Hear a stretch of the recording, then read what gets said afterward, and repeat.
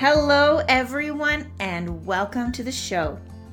My name is Michelle Neustetter, and I am the woman behind Extreme Excellence and Finding Fearless. It's my goal to help you to create strategic action plans so you can get unstuck and create the life you dream. Make sure you subscribe, leave a review, and tag us on social media using hashtag Finding Fearless so that we can see how you're creating your life. Hey there and welcome. So come on in. I want to continue to talk to you about the science of goal setting. Now, last time I gave you two words, which was outcome-based goals and process-based goals. Now, those are types of goals. I want to use the same word choices here, outcome and process, but use them to talk to you about something just a little bit different. So this is one of the biggest reasons why goals fail, is that most people set an intention or an ideal outcome and then they just try working towards it. It's great, it's an awesome plan, but that only gets you about halfway there.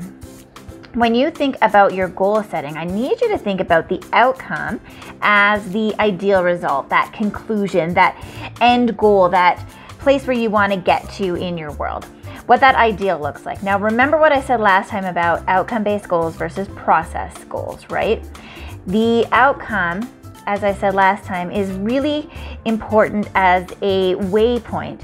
But what we ideally want to be setting for ourselves in our world is process goals, where we're going to set ourselves up to maintain success in our lives.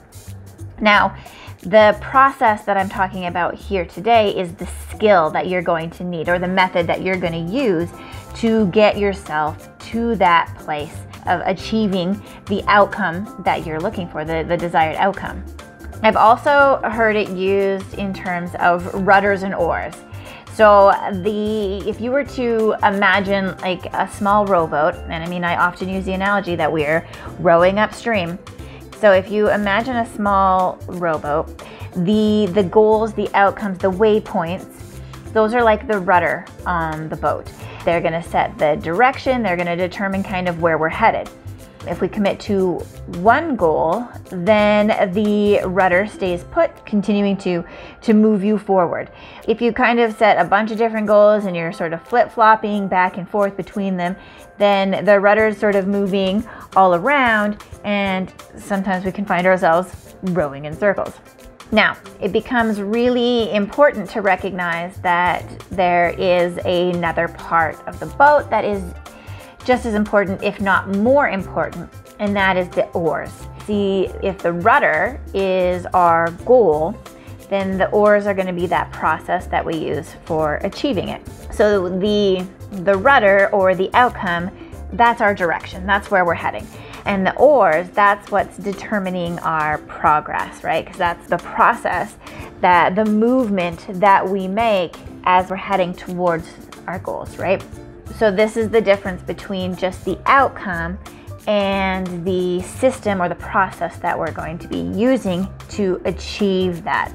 We need to do some really good thinking on the front end, which is what's going to help us actually get to where we're going.